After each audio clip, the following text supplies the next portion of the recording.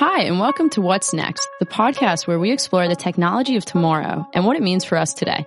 I'm Deb Conway, your host this week. I'm an investor with Samsung Next in New York, and I'm passionate about urban tech. So let's talk urban tech.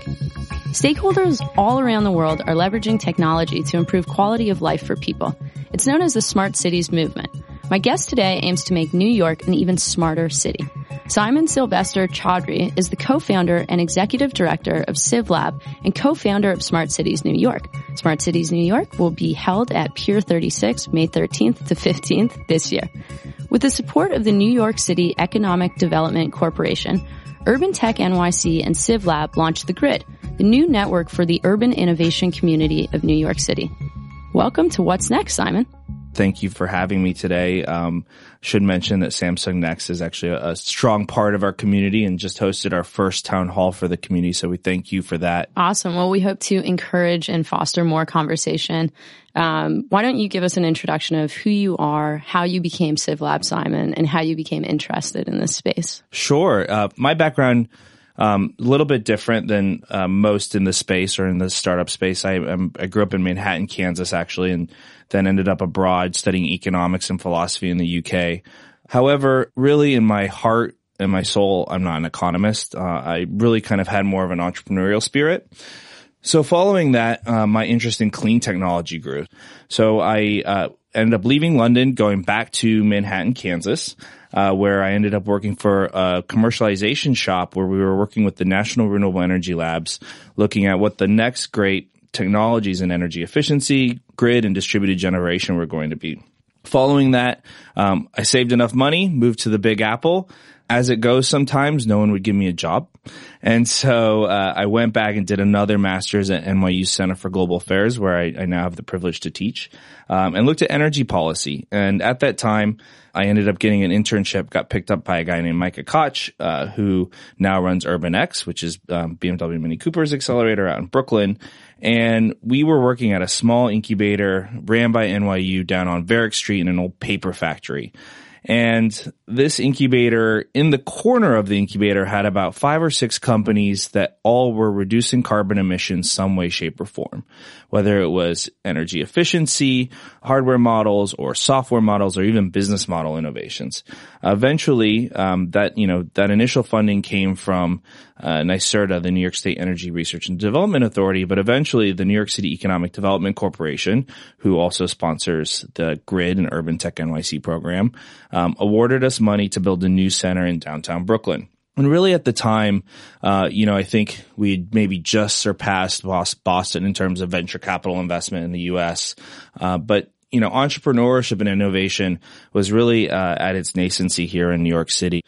So we ended up building this Urban Future Lab, and it really started to get me to think about, how can we not only support startups and innovations making cities better, not just through venture capital, but through our other resources.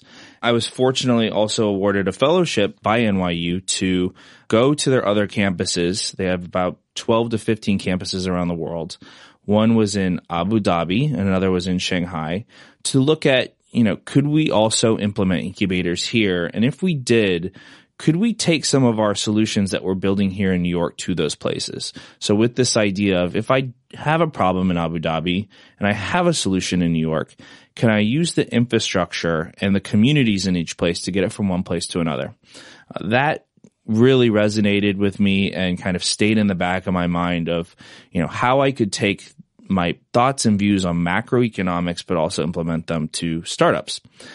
So I ended up leaving Urban Future Lab. We had a great run while we were there, but I left and I started a consultancy company called Global Futures Group. We were doing advising and consulting around this new theme of smart cities. People kept asking the question, what is smart cities? And eventually it got to the point where we said, okay, instead of just answering this question every time, why don't we create an event in New York City around smart cities? So that's when we started to work on Smart Cities New York.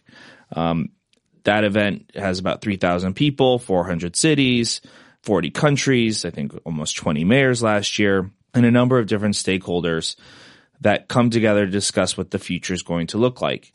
We started to recognize how many unique players there were that were participating in this discussion. And so, working with the NYC EDC, we started to build out, what could a community look like? And we recently launched the grid. And the point of the grid is to look at all the different types of institutions, whether you're public sector, private sector, academic, nonprofits, and how we can all work together, make the right connections in the right areas to create and build and scale urban solutions. All right, let's dive into the grid. You told us a little bit about the origin of the grid. Why don't we kind of jump into understanding how you went from idea to action? So our startup, which is actually in the form of a nonprofit, which is a real thing, nonprofit startups. When we do our business model canvas, we're not necessarily looking for venture capital money, but we're still looking for resources to help scale our business. So you always have to have a good backer. And I have to say that we've been incredibly blessed to be working with the New York City Economic Development Corporation, who has a longstanding history of investing in these types of initiatives and working with them. And so as kind of I started to think about this and they started to roll out spaces like Urban Future Lab and New Lab and Grand Central Tech, they started to see a need for a program as the local economy started to grow. And so did I. And so fortunately, we're working together on this program. And, really our goal here ultimately is job growth. And we want to make sure that we're growing jobs in this space. And not just startup jobs, which is where a lot of them will come, but also, making sure that as a collective, we're elevating this industry and we're starting to see more jobs in this space, whether it be in government, academia, nonprofits, or private sector. Let's talk about success. What does that mean for you, for the grid? So I think there are a couple different questions in there, and I'll look at it from kind of a hyper-local angle. Locally, we want to see various different projects and collaborations happen, different types of groups working together in different neighborhoods.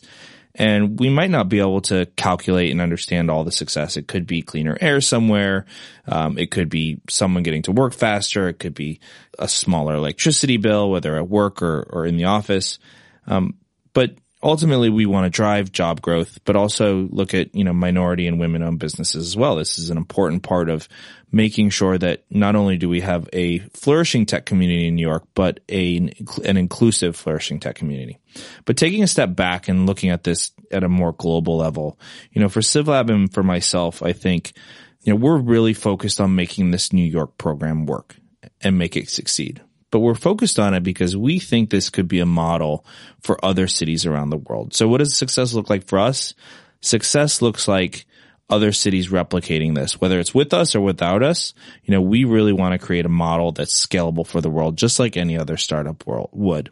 And ensuring that we can start to create this network where if I have a problem in Tokyo and a solution in Toronto, I can use these different places and communities to get it from one place to another. Also giving it a global market of competitiveness and helping startups and entrepreneurs not just be successful in their local markets, but globally as well. So success looks like solving all the world's problems in urban spaces. So Simon, there are incredible tech communities all over the world. You decided to launch the grid here in New York City. Can you tell us a little bit about your thinking behind that decision? So New York City has a very interesting tech community. And, this whole smart cities thing initially was actually a marketing campaign and was really started from the top down. But what's been really unique, not just in New York, but in other places around the world, is we've seen the opportunity actually happen on the ground itself and be bottoms up of these different types of organizations working together saying, we have problems, let's solve them together. New York City was already doing this before the grid, and there are a number of examples of that. I think it's really important to note that, the grid not only wants to kind of harmonize the ecosystem and ensure that these different organizations are working together towards, identifying, building, and scaling these solutions. We try to have this sense of community that says you might be an entrepreneur, but you're part of something bigger. You're part of something with all these other institutions, and there are resources out there that aren't just in the form of venture capital. But additionally, there's a big message here which all of us as part of the grid are part of, which is that New York City right now is the urban tech capital of the world. And we want to show that off. And we don't necessarily want to show that off as individuals or individual unique institutions. We want to show that off together. And that's really important. I think it's really important in a time where we just lost Amazon HQ too. And some may see that as a good thing. Some may see that as a bad thing. But I actually think it helps us lose sight of the real story going on in New York, which is we are a vibrant tech hub and we're doing it together.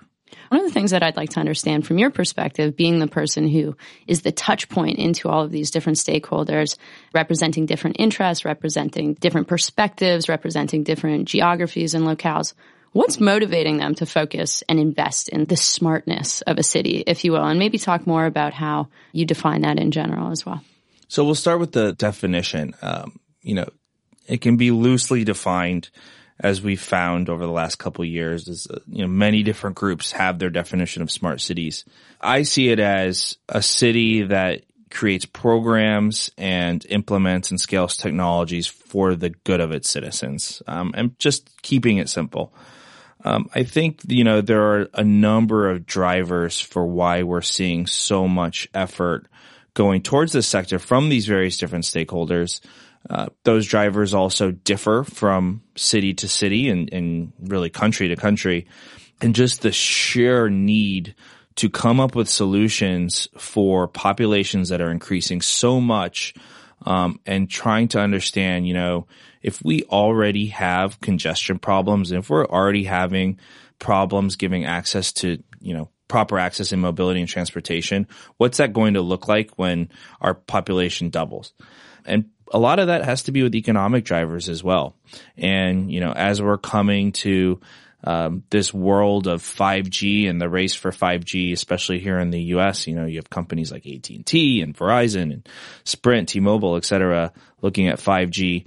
That is a backbone for a lot more to come in terms of things like Internet of Things and autonomous vehicles. So, part of it is for U.S. cities, how do you stay relevant? And additionally, I think there's this whole new notion of caring, and I think that's led by a class that often gets given a hard time, which is the millennial. Traditionally or typically we're seeing that millennials care for their communities. Millennials want to see the world be better. So I think some of these organizations, some of their motives are economic, some are social, but I think at the end of the day, they all see this as the future and they don't want to get left behind. What is going to happen in urban tech to ensure that the next generation workforce has new opportunities, is supported in these opportunities? How are they going to be different than the opportunities that the workforce has right now? I think from a policy standpoint, you're going to have to see leadership coming from the state and the city level in ensuring that the companies that work in their cities and places are providing local jobs. I think that additionally, it's going to take forward-thinking companies to understand that their business models are reliant and their customers are more reliant on people. I mean, we're always going to be at that risk where our compassion for people and our focus on getting, making sure there are jobs for people weighs more than the actual cost of our goods that these, companies are providing. However, I think one of the big keys there, which I kind of give it a hard time because everyone talks about it, but the older and older I get, the more important it is to me, which is education.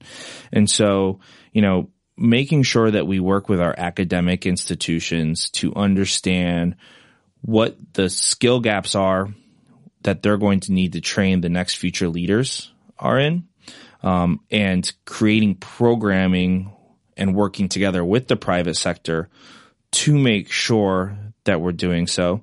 Additionally, I'm not sure if the future of work is completely around people with university degrees. We've traditionally had this big push in our country that everyone needs to have a college degree. Well, if you're like me, or if any of you are out there like me, you might have a thing called student loans. Not the greatest thing to have in the world, but, we move forward. And I think a lot of people that go do college degrees don't necessarily need to take the time or the debt to do so.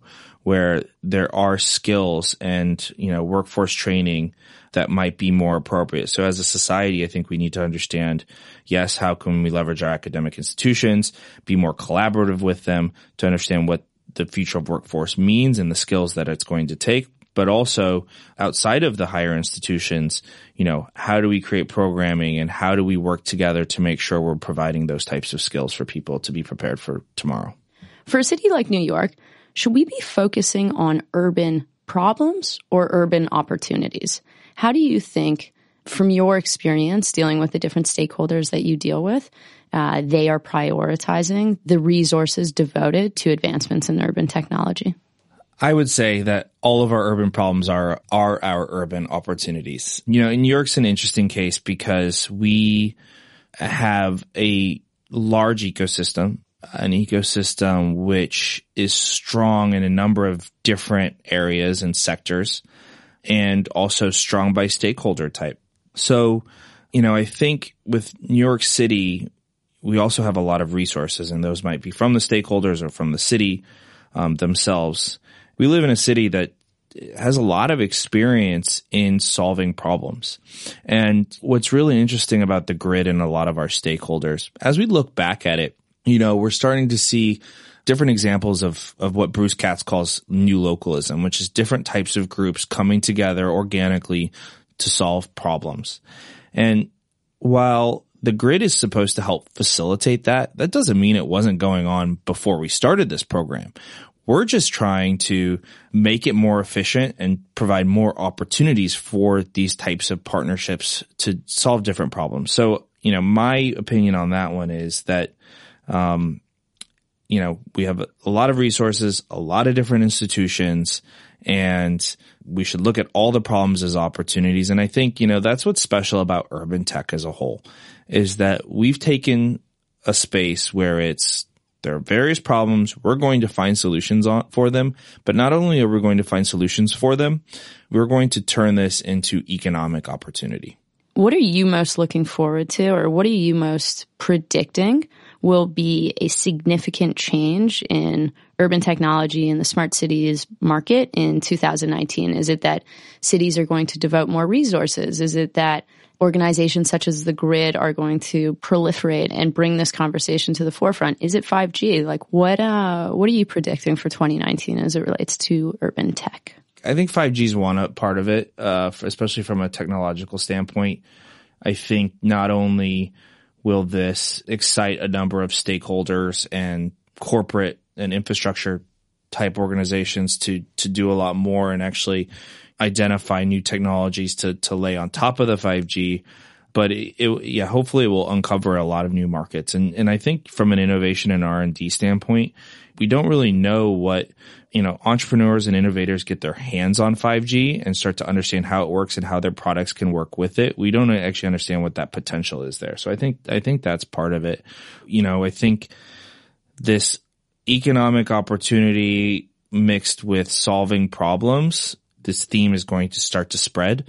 And I primarily think so because, and rightfully so, these types of programs, which are getting different types of groups together. I mean, the grid alone, we have groups like the World Economic Forum to the Queens County Library on our platform.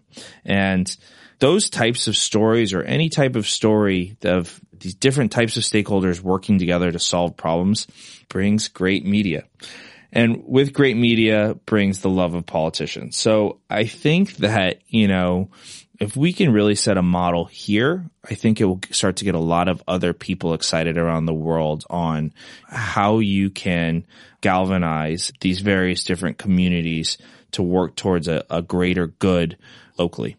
I think one of the things that I was trying to convey at our last grid town hall was from the perspective of the investor.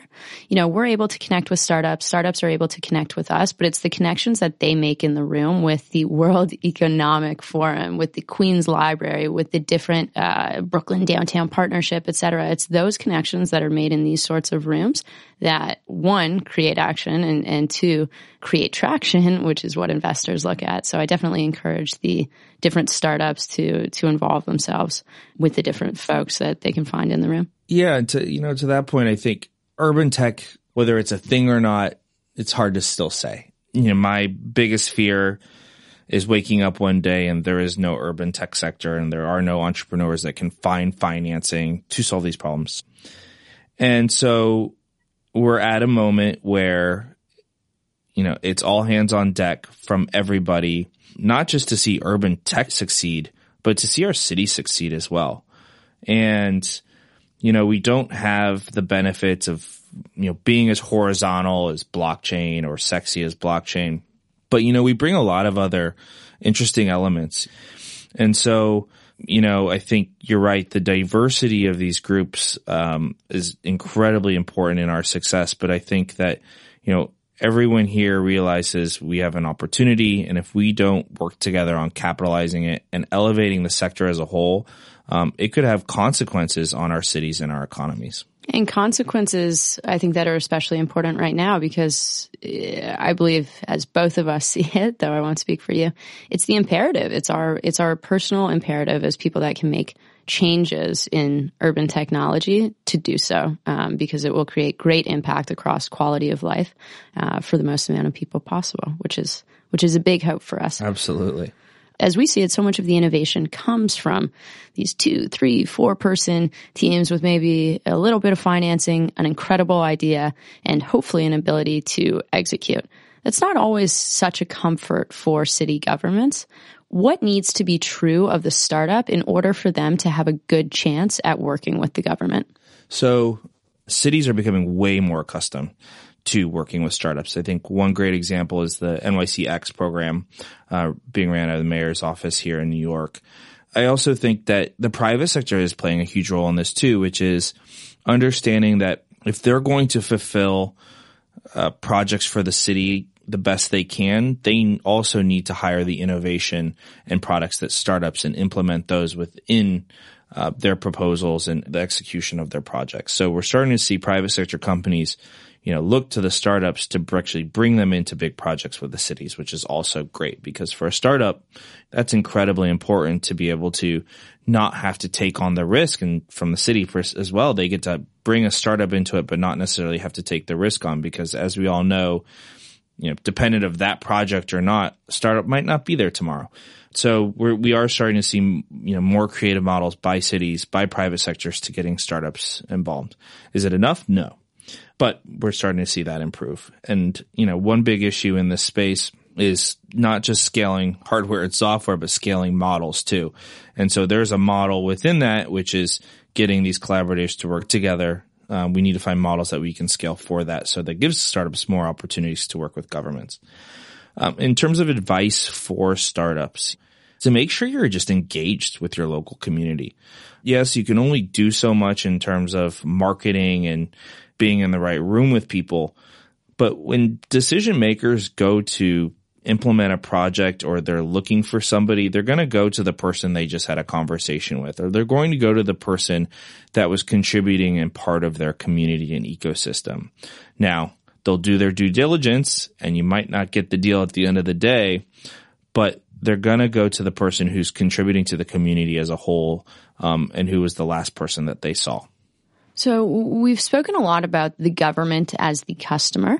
And then, of course, there's also the individual, myself, as the customer. Who else are the customers that we're not talking about right now as it relates to urban tech? Yeah, I think, one of the big ones is the real estate community. We're starting to see a lot, obviously in New York we're a city that's has a history in real estate, but we're starting to see a lot of groups work in this space.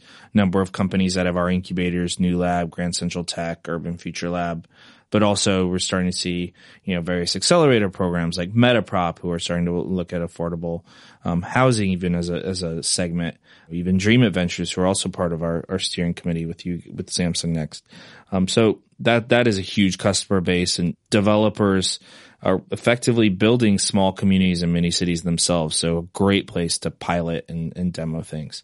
As we're seeing a trend in universities do that as well. It's not as easy, and maybe not as profitable, but, universities are effectively and campuses are effectively small cities themselves.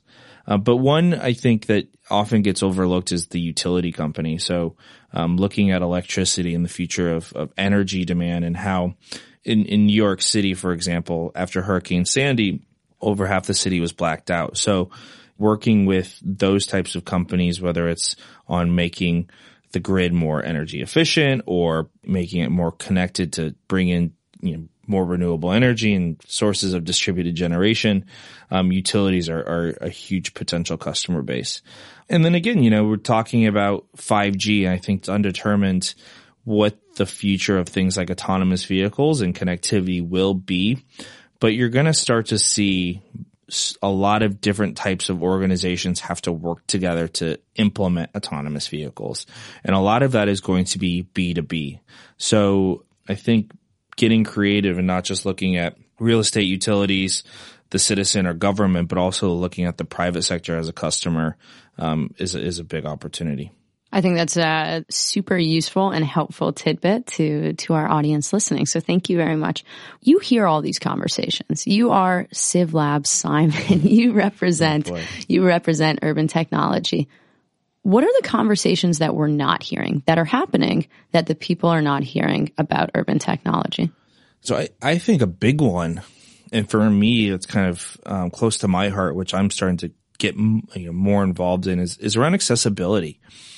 And you can take accessibility and look at it in a number of different ways. You can look at accessibility in people with disabilities. You can look at accessibility from a mobility standpoint. What happens when there's a mobility desert and it takes 45 minutes for someone in Brooklyn just to get to the train to get to work, and then to get from the train home when their kid is at home who has to do homework.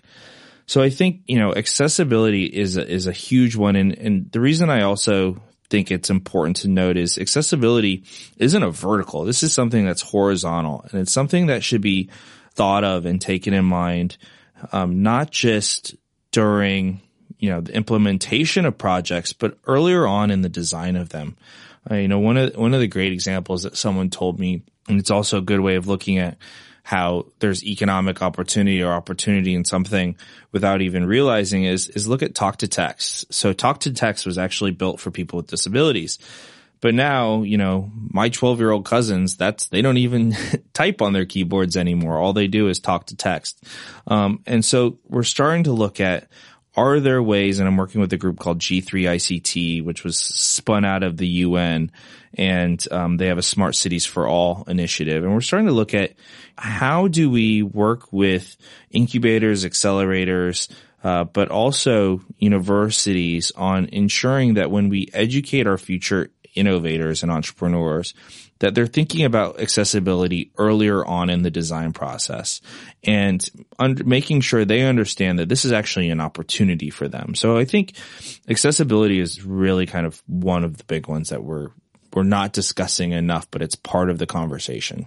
As we think about accessibility, this is something that technology and urban technology especially should be addressing. So thank you for that point. From Manhattan, Kansas to Manhattan, New York, you have been one of the most determined and accomplished people in urban tech, and we look forward to seeing you continue to develop and grow this industry and the opportunities for many people out there. So thank you so much for joining us today. You can find Simon at CivLab on all social channels. You can get at me, Deb Conway, through Samsung Next and LinkedIn. And thank you for listening to What's Next. We release a new episode every other week, so be sure to subscribe, rate, and review. Just search for What's Next on your app of choice or go to samsungnext.com/podcast. I'm your host this week, Deb Conway. This episode of What's Next was produced by Rachel King, Laura Flynn, and Eliza Lambert, with Claire Mullen as sound engineer for Pod People. If you have questions or suggestions, we'd love to hear from you. Get in touch on Twitter at Samsung Next or send us an email, podcast@samsungnext.com. Until next time.